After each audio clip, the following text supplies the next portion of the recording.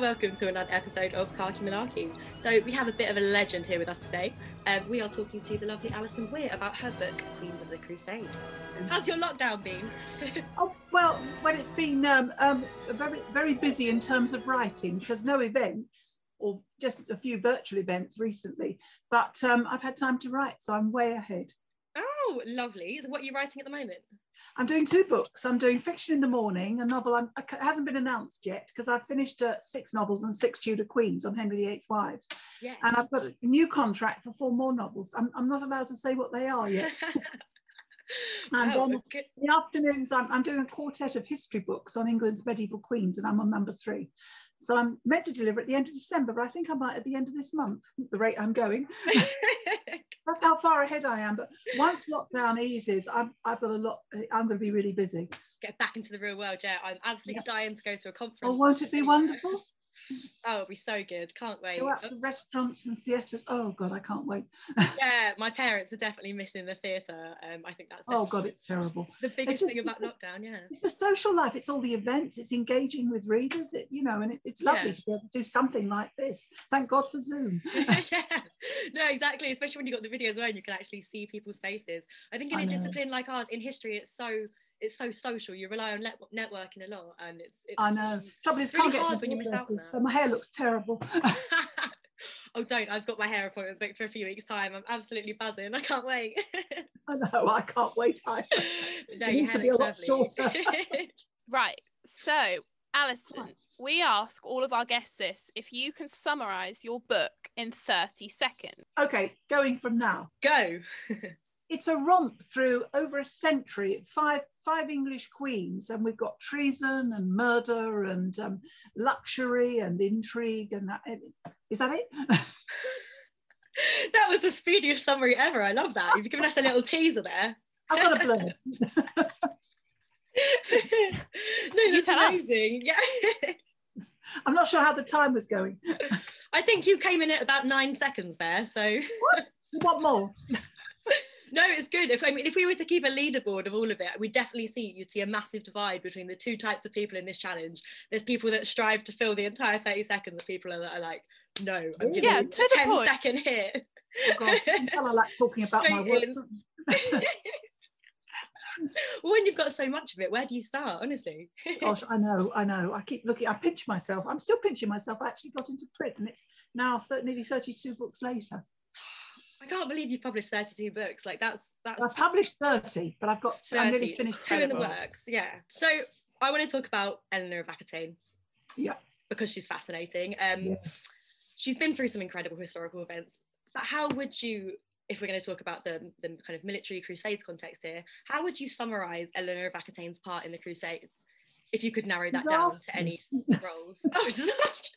I was going to say if you could narrow it down to a phrase or something, but just one word, disaster. No, I mean, she was really enthusiastic about going on the crusade. And of course, it was organised by St Bernard of Clairvaux, who was quite an ascetic. And he looked very askance at Eleanor. He didn't like her, all the clothes she wore. He thought she was too alluring, and and her morals were dubious. And so he wasn't very happy. And there's this, when the crusade was preached by St Bernard, and there was a great concourse of nobles in front of the king and queen at Vézelay in Burgundy, there is a legend, which may have its basis in fact, that Eleanor and her ladies dressed up as Amazons and galloped across the plain. Well, that was quite a spectacular start, if it happened, but we have got corroborative evidence on it. But when it came to going through Turkey, what's now Turkey, and the Middle East, Eleanor really blotted her copybook, because in Turkey, her advance guard went ahead with the baggage train, and it was her lords, her Poitevin vassals, who were leading that, and they were ambushed by the Turks and slaughtered. Now, Eleanor wasn't responsible, but she was blamed for it because they were her lords. And then when they got to Antioch, and when her uncle was Prince of Antioch, he wanted King Louis, her husband, to help him strengthen his own borders rather than go on the crusade. And Louis was determined to get to Jerusalem. And Eleanor took her uncle's part.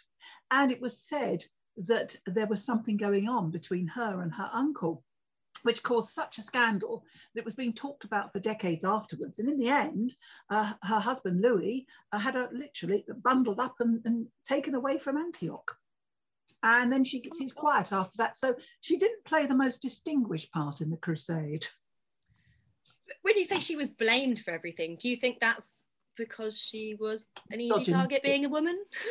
I think, or is that just kind of, yes. Okay? I mean, she really, gave them the fodder for the complaints by her behaviour in Antioch. She said, because she refused to leave, she said that if Louis didn't comply with what her uncle wanted, she'd stay in Antioch. And Louis knew that if she stayed, her forces would stay with her, and his crusade was doomed to failure.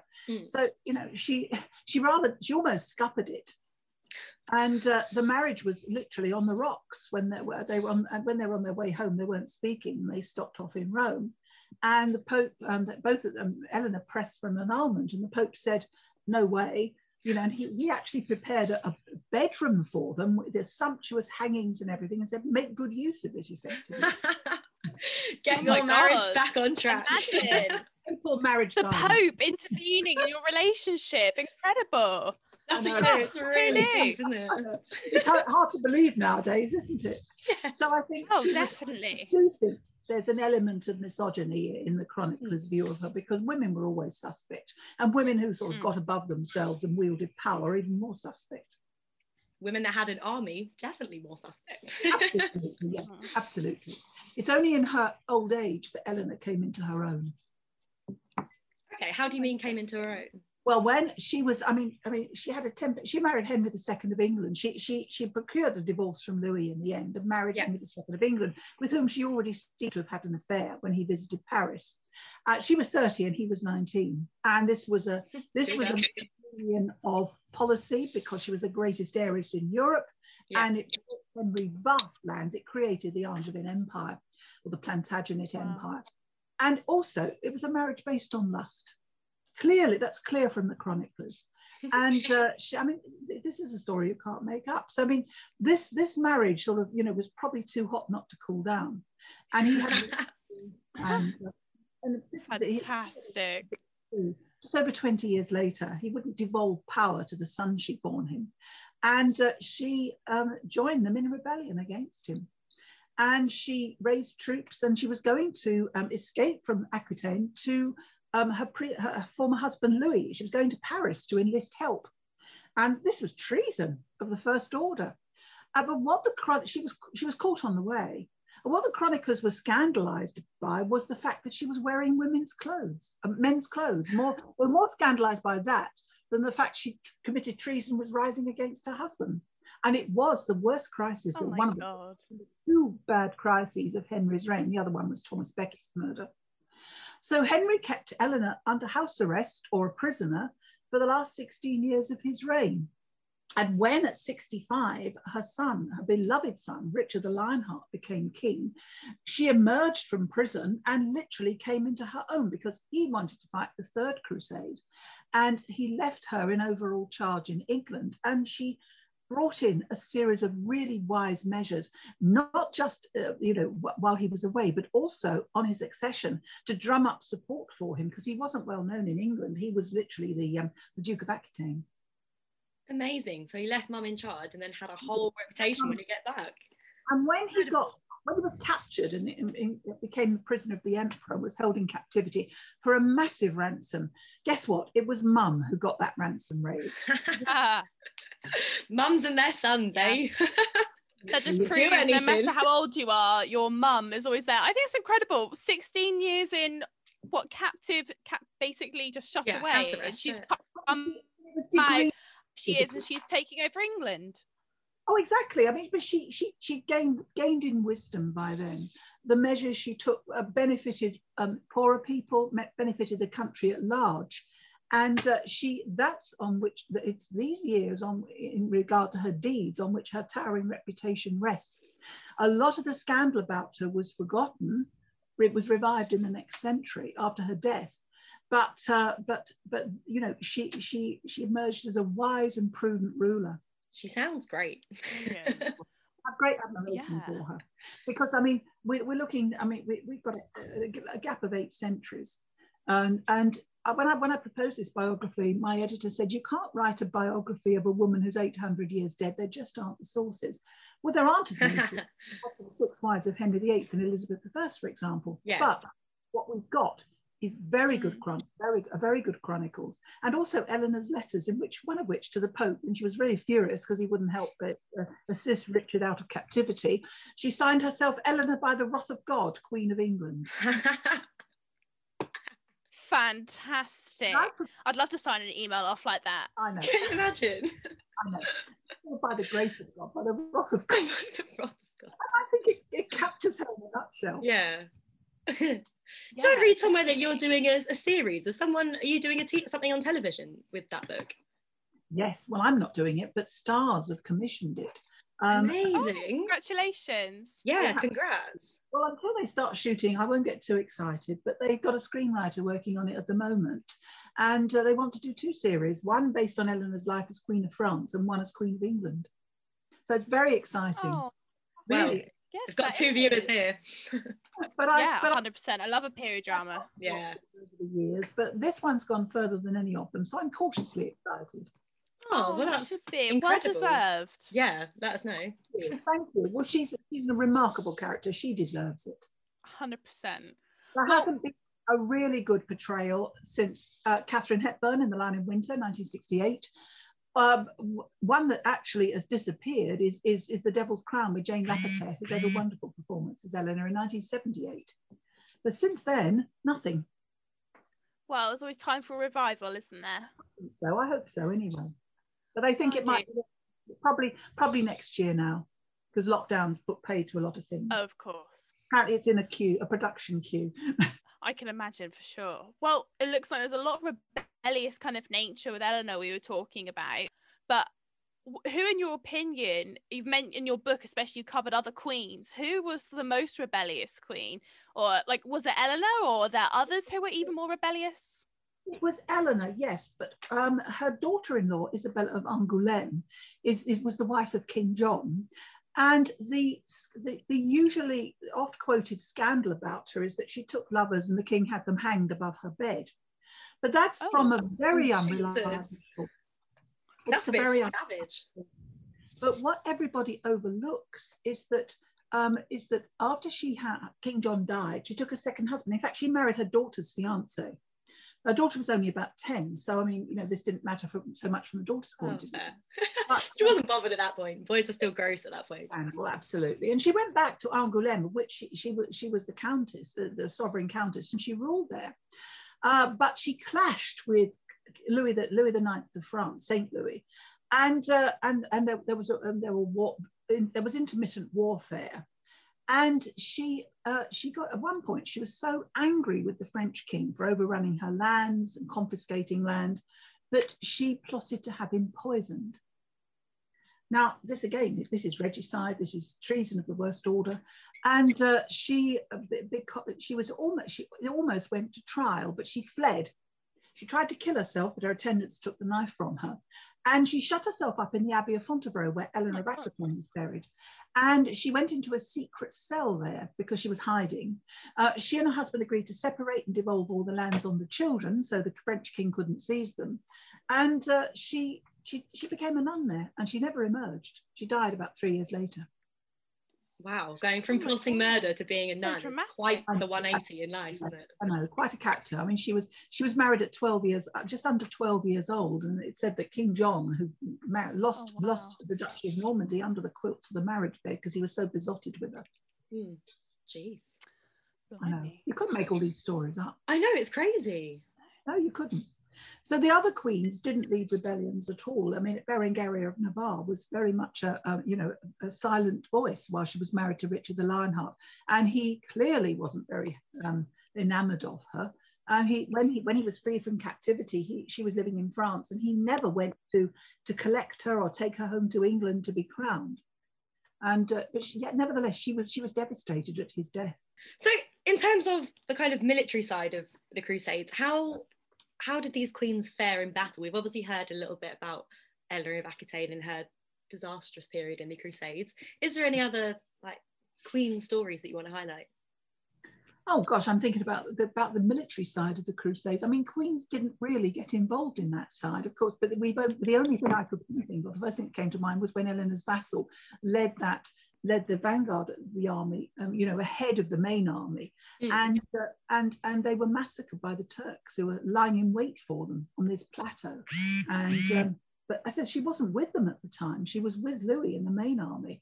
And I mean, there was comment about that because she and her ladies comment certainly about the baggage train that she and her ladies took with.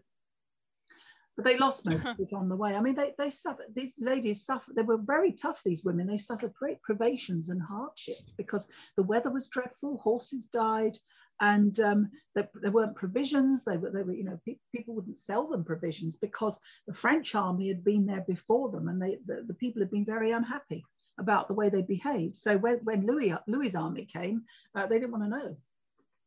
So, I mean, that's as far as Eleanor was involved in it. She went along and she accompanied the army. But, I mean, with Richard the Lionheart, for example, Berengaria went on the Third Crusade with him. He married her on the way in Cyprus, and he took her with him. But he established her at Jaffa, and then at Acre and Jaffa. And she didn't really see any of the fighting. But what about even if they didn't see any of the fighting? What about planning? Did they often get their queens involved in any element of? I'm thinking about Henry III, who took the cross and never did actually go on crusade, and Eleanor of Provence, his queen, took it as well, but she really didn't want to go. So I don't know that queens were involved in military planning, but they were sometimes involved in efforts to raise funds for the crusade, as Eleanor was. Yeah. What would they do? Yes. She did, but of course her efforts were overtaken by the need to raise the ransom. And so by then, crusade collapsed. Well, not just for the ransom, but how did queens tend to raise? How did they raise funds for? Raise levies on the people. Yeah. I mean, she did it in conjunction with royal councillors. And I mean, when it came to raising the ransom, I mean, abbeys were supposed to melt down their plate, you know, and demands were made. People had to pay quite a good percentage of their income. And I bet they weren't often popular for that reason. Well, I think the way Eleanor was pretty good at PR, and not the formal way, of course, but I like that, the idea that PR has just been. Well, I know, but I mean, what we would call it now. But she was good at presenting her face for her son. She'd already talked him up before he'd even come to England, and people responded. I'm not saying there weren't grumbles, there were, but she was in charge of all the chests in which the ransom money was collected over in St Paul's Cathedral, and she achieved this incredible feat of raising all this money. And then she travelled to Germany with it to hand it over and collect Richard. So she wanted to be there for every single step of that. She had to go. Absolutely, yeah. Eleanor of Castile accompanied her husband Edward I, the future Edward I, on crusade in the early 1270s. But she didn't get involved in any of the fighting, apart from the fact that on one occasion he was in his tent and an assassin came in. We're not sure what nationality he was, but he was Middle Eastern. And he came in and he tried to kill the king, tried to stab him. And during the fracas, Edward was injured. He was stabbed in the arm, I think, and he became ill. Now, either the wound the wound became infected, but what was thought at the time was that it was poisoned. And there's this lovely tale that Eleanor, they loved each other very dearly, and that Eleanor actually sucked out the poison. Now, historians nowadays tend to dismiss this because there's another account of her being carried out screaming when they were about to cut away the flesh. Right. And the physician said, it's better that you weep, lady, than the whole of England. But there is, I mean, this story about sucking the poison isn't that old. It's written down not long afterwards. And so it's possible there's a grain of truth in it, that this was tried before they had to cut away the infected flesh. Yeah. Wow. It shows what dedicated wife. But she was, I mean, she followed him everywhere, Eleanor of Castile. I mean, they were always together. And she went, when she left young children in England, and her husband was her priority. And when people tried to dissuade her from going, she said, the way to heaven is as near from Palestine as it is from England. Oh, wow. Because Queens didn't get involved in the military side. So I'm sorry, there isn't too much of that. No, it's all right. It's just interesting to hear the kind of role they played. And, yeah, even just their presence around the army, Absolutely. Like you said, with the Absolutely. king, must have had an impact in many ways. Yes, it would. And also, it also posed a security risk as well. You know, kings had to make sure their queens were safe before they went off fighting. Oh, yeah. That's just kind of like I guess that's the prime target for kidnapping, isn't it? If we can get the damsel in distress. That is, yeah. I mean, Eleanor of Aquitaine had been kidnapped by barons in southern France because they wanted to hold her for ransom. And, you know, she was defended by William the Marshal, who got one of England's greatest knights. And so, you know, it could happen. Wow, that is interesting. So of all of the queens that you look at in your book, who would you say is your favourite? Can you pick one? And if so, why? It has to be Eleanor. Yeah. And it's perhaps unfair to the others, but she's the towering character there. I mean, the evidence we have about her life corroborates that. Her voice comes across the centuries.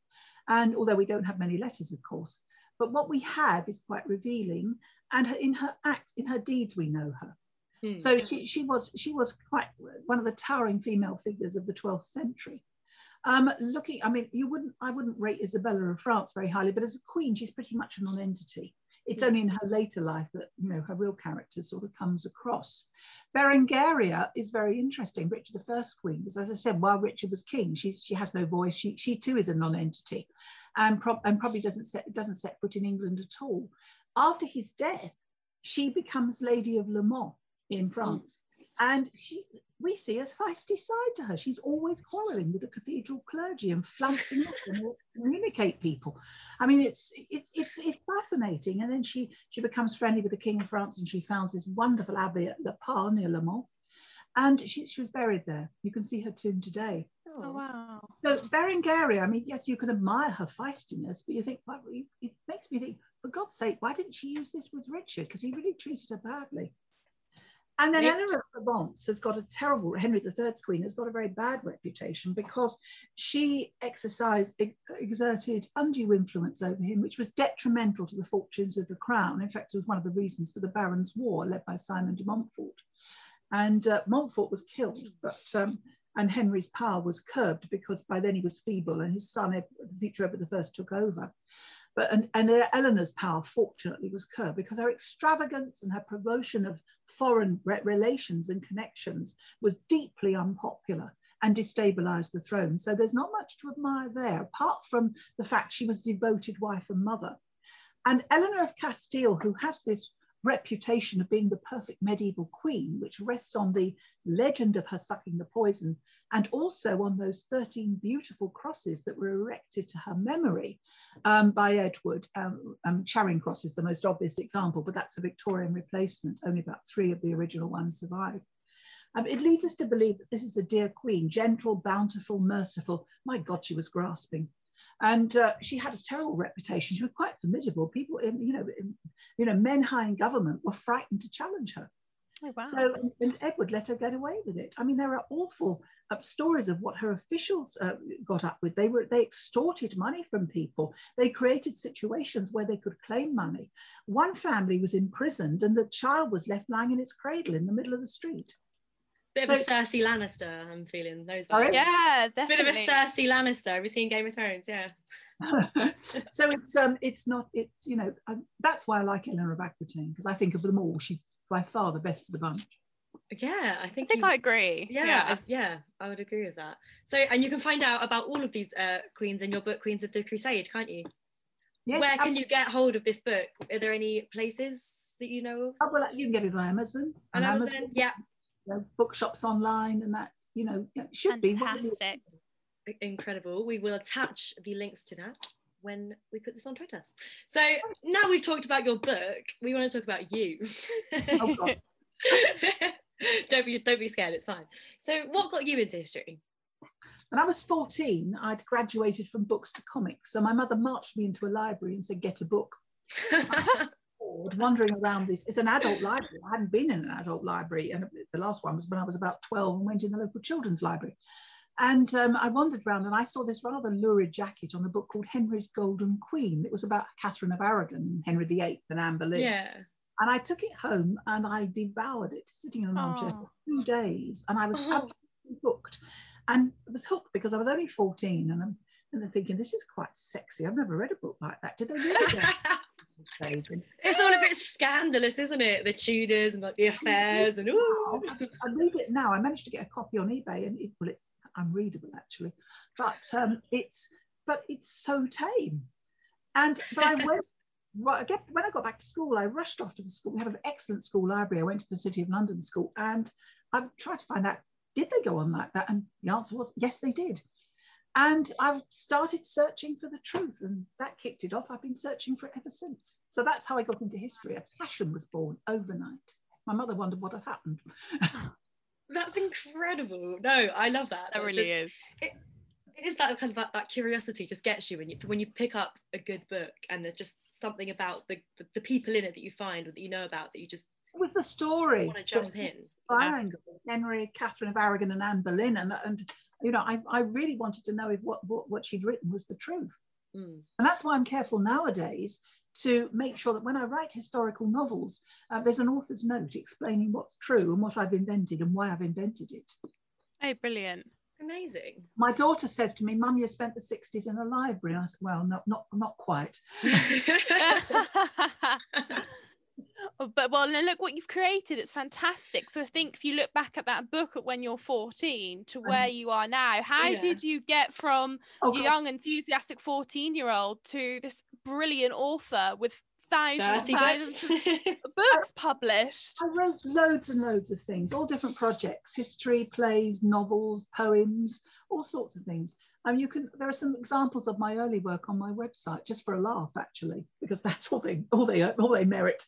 But I started writing seriously in the early 70s. I wrote a biography of the 6 Wives of Henry VIII, which was very, very long, 1,024 pages, not even double spaced. Oh my God. And when I launched it, as I thought, on the publishing world, it was just rejected by one agent after another. So I went away and did a lot of research on medieval queens. And funnily enough, that's what I'm writing up now, obviously updated. I beavered away for years and kept sending in projects, not that often, but I sent them in and they were rejected and I almost gave up. And I thought, no, I've had my chance and it's not going to happen. And then I had one last throw. I'd compiled this genealogical dictionary of British royalty, and I pulled it round into a chronological form and sent it to an agent who had been interested in seeing any more work I'd done. And that's the book they sold. That was my first published book, Britain's Royal Families. It came out in 1988. So I had a late start in the career, and I haven't stopped since. I think that's remarkable. Thank you. And I found it very interesting. It was your last kind of attempt and you thought, well, what was there to lose, really? And then that's the one that really sparked where you are now. I never thought, you see, this would be of interest to anyone else, which is actually what one publisher said. If there were $5,000, we'd publish this. But it was the 7th publisher who actually made a really good offer for it. And but I mean, I thought this was just my bank of information as a basis for other projects I was doing. And when I was, you could have knocked me down with a feather when they accepted it. Amazing. Well, we're grateful that they did, and thank you. Got to publish all this since.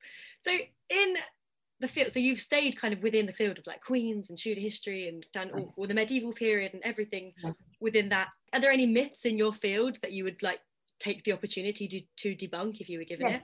Yes, I'm fascinated by, there's a huge amount of interest about whether Elizabeth I was the Virgin Queen, or did she, or did she? Yeah, that's a good one. I wrote a whole book to that, looking at the evidence, because I think the answer is there somewhere.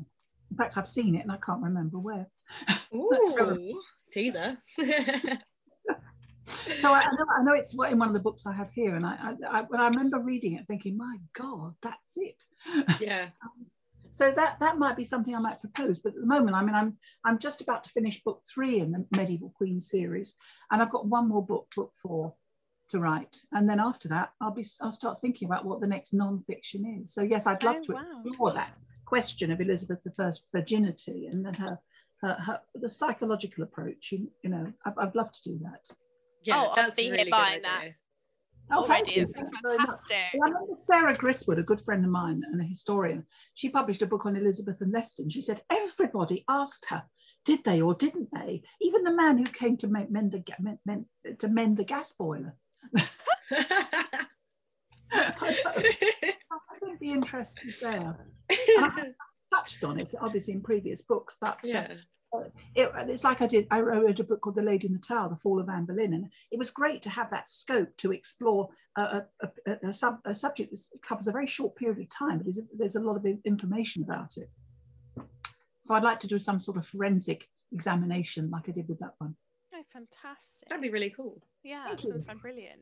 I'm glad that you had that reaction, because my agent said to me, I floated it with him, and he said, it wouldn't be a very long book. I said, you should know me better. It probably or short but sweet could be good in that sense. Yeah, absolutely. I try and keep things succinct, but I always end up struggling with a word limit. Every time. I never forget when I delivered a book, my novel on Anne Boleyn, and it had gone literally to the press here. And in America, my agent rang me up and said, this is a 5 glasses of wine conversation. And he said, I want you to cut 100 pages. Oh my God. I went ballistic, I have to say. And in the end, I just said no, because I don't want to deliver a shorter book over there. I want to deliver the same book, because readers won't. Yeah. And they went with it. Oh, good on you for holding your own. Yeah, stand your ground. Love it. I understand why they did it. They were worried about putting the price point up and it might have an impact on sales. But I think, you know, if it had gone so far here, there's nothing I could do. The time to have done it was when I was editing it. Yeah, for sure. Definitely. Yeah, it's too late, isn't it? So what would you say has been one of the best moments of your career so far then? Oh, well, I think the accolade for me was just wonderful, was launching a book. And then, of course, I've done several events there since, in the Great Hall at Hampton Court Palace. If you told me as a teenager I would do that, I would knock me down with a feather. I would never have believed it. And I still think that was just incredible to be able to speak there in that wonderful space. Oh my God. There now, and I've done a lot of events for 30 events for Historic Royal Palaces. But that was just, nothing could beat that moment. I thought, what do I do now? No, that's insane. Hampton Court, I think, is one of my favourite places in the country. So it's so I love it so much. Yeah, I can't even imagine speaking there, just like, oh wow, just absorbing where you are and talking. It must have been incredible. Really great buzz, and they organised the event so well, because afterwards they in the cartoon gallery they serve drinks and canapes, and you do the signing there. Not that I get many drinks and canapes doing that, but it's like an after party. It's really great. Oh my God, that's a wonderful moment. Party at Hampton Court. They wanted me to do one last year, but lockdown intervened. Oh gosh, don't. I'm so ready for the world to open back up again. Oh gosh, we need to do more talks at Hampton Court Palace, and canapes, we'll be there. and pub trips, and I know. And I run historical tours. We've had to keep postponing, but we're hoping to run one in October and another one next May. Oh, fantastic. That'd be really good. So we are about to finish up then, but we've got a final set of quick questions we're going to ask you. My favourite round, the quick fire round. Yeah. So your immediate answer, and then we'll jump straight on to the next question. Are you ready? So who's your favourite historical figure in all of history? Elizabeth I. Guess why? Because she's a great survivor. She inherits a bankrupt kingdom. She's a bastard and a heretic and a usurper in the eyes of most of Europe. And she's still there 45 years later. I think that's an incredible testimony to her strength of character. And she's a remarkable character. She's a gift to any writer, because there's so many facets to her. And we have a great written record. We have a lot of her own writings. So I think she's one of the most dynamic characters in English history. Yeah, for sure. That's possibly the best description of Elizabeth I I think I've ever heard. I have been doing that for a long time. Oh, no, but it just feels like, yes, that makes so much sense. Of course. What a fantastic way to look at her. Thank you. Really like that. Okay, so flip this on its head. Who's your least favourite figure in all of history? Oh gosh, that's a nasty one. Edward II, probably, who was an appalling king, and I mean, I don't have. He promoted favourites. This is nothing to do with the kind of relationship he had with those favourites, but he promoted them at the expense of his queen and the aristocracy. He was a tyrant, and his wife Rose, Isabella of France, rose and deposed him. The problem is she got the bad press, but I think Edward II probably is on course to be one of England's worst monarchs. So no, I don't hold much candle for him. Oh, fair enough. Completely justified. So if you were going to go on a road trip and you could go anywhere and have any people, 3 people from history, who would you want in your car with you? Wow. Oh God. I'm just thinking not too far back in time, because they might smell a lot. I think they're in their prime form. Yeah. I think it's a magic van. Wait for this. This is going to be absolutely explosive, because I think I would like please. Henry VIII, okay, Anne Boleyn, and Richard III, and I'd like to do. Oh my God, brilliant! Do you want to survive this car journey? Yeah, I can see a lot of tension between York and Lancaster. I can't even imagine. Imagine the conversations. It would be like you and Richard in the front, whilst like Henry and Anne bicker in the back. Yeah. No, I'd love to do that. Oh, incredible. And it would be historic sites in England that have connection to them, like Hever Castle and Hampton Court, and then Fotheringay Castle, what's left, the one stone that's left of it. And, places connected with all 3 of them.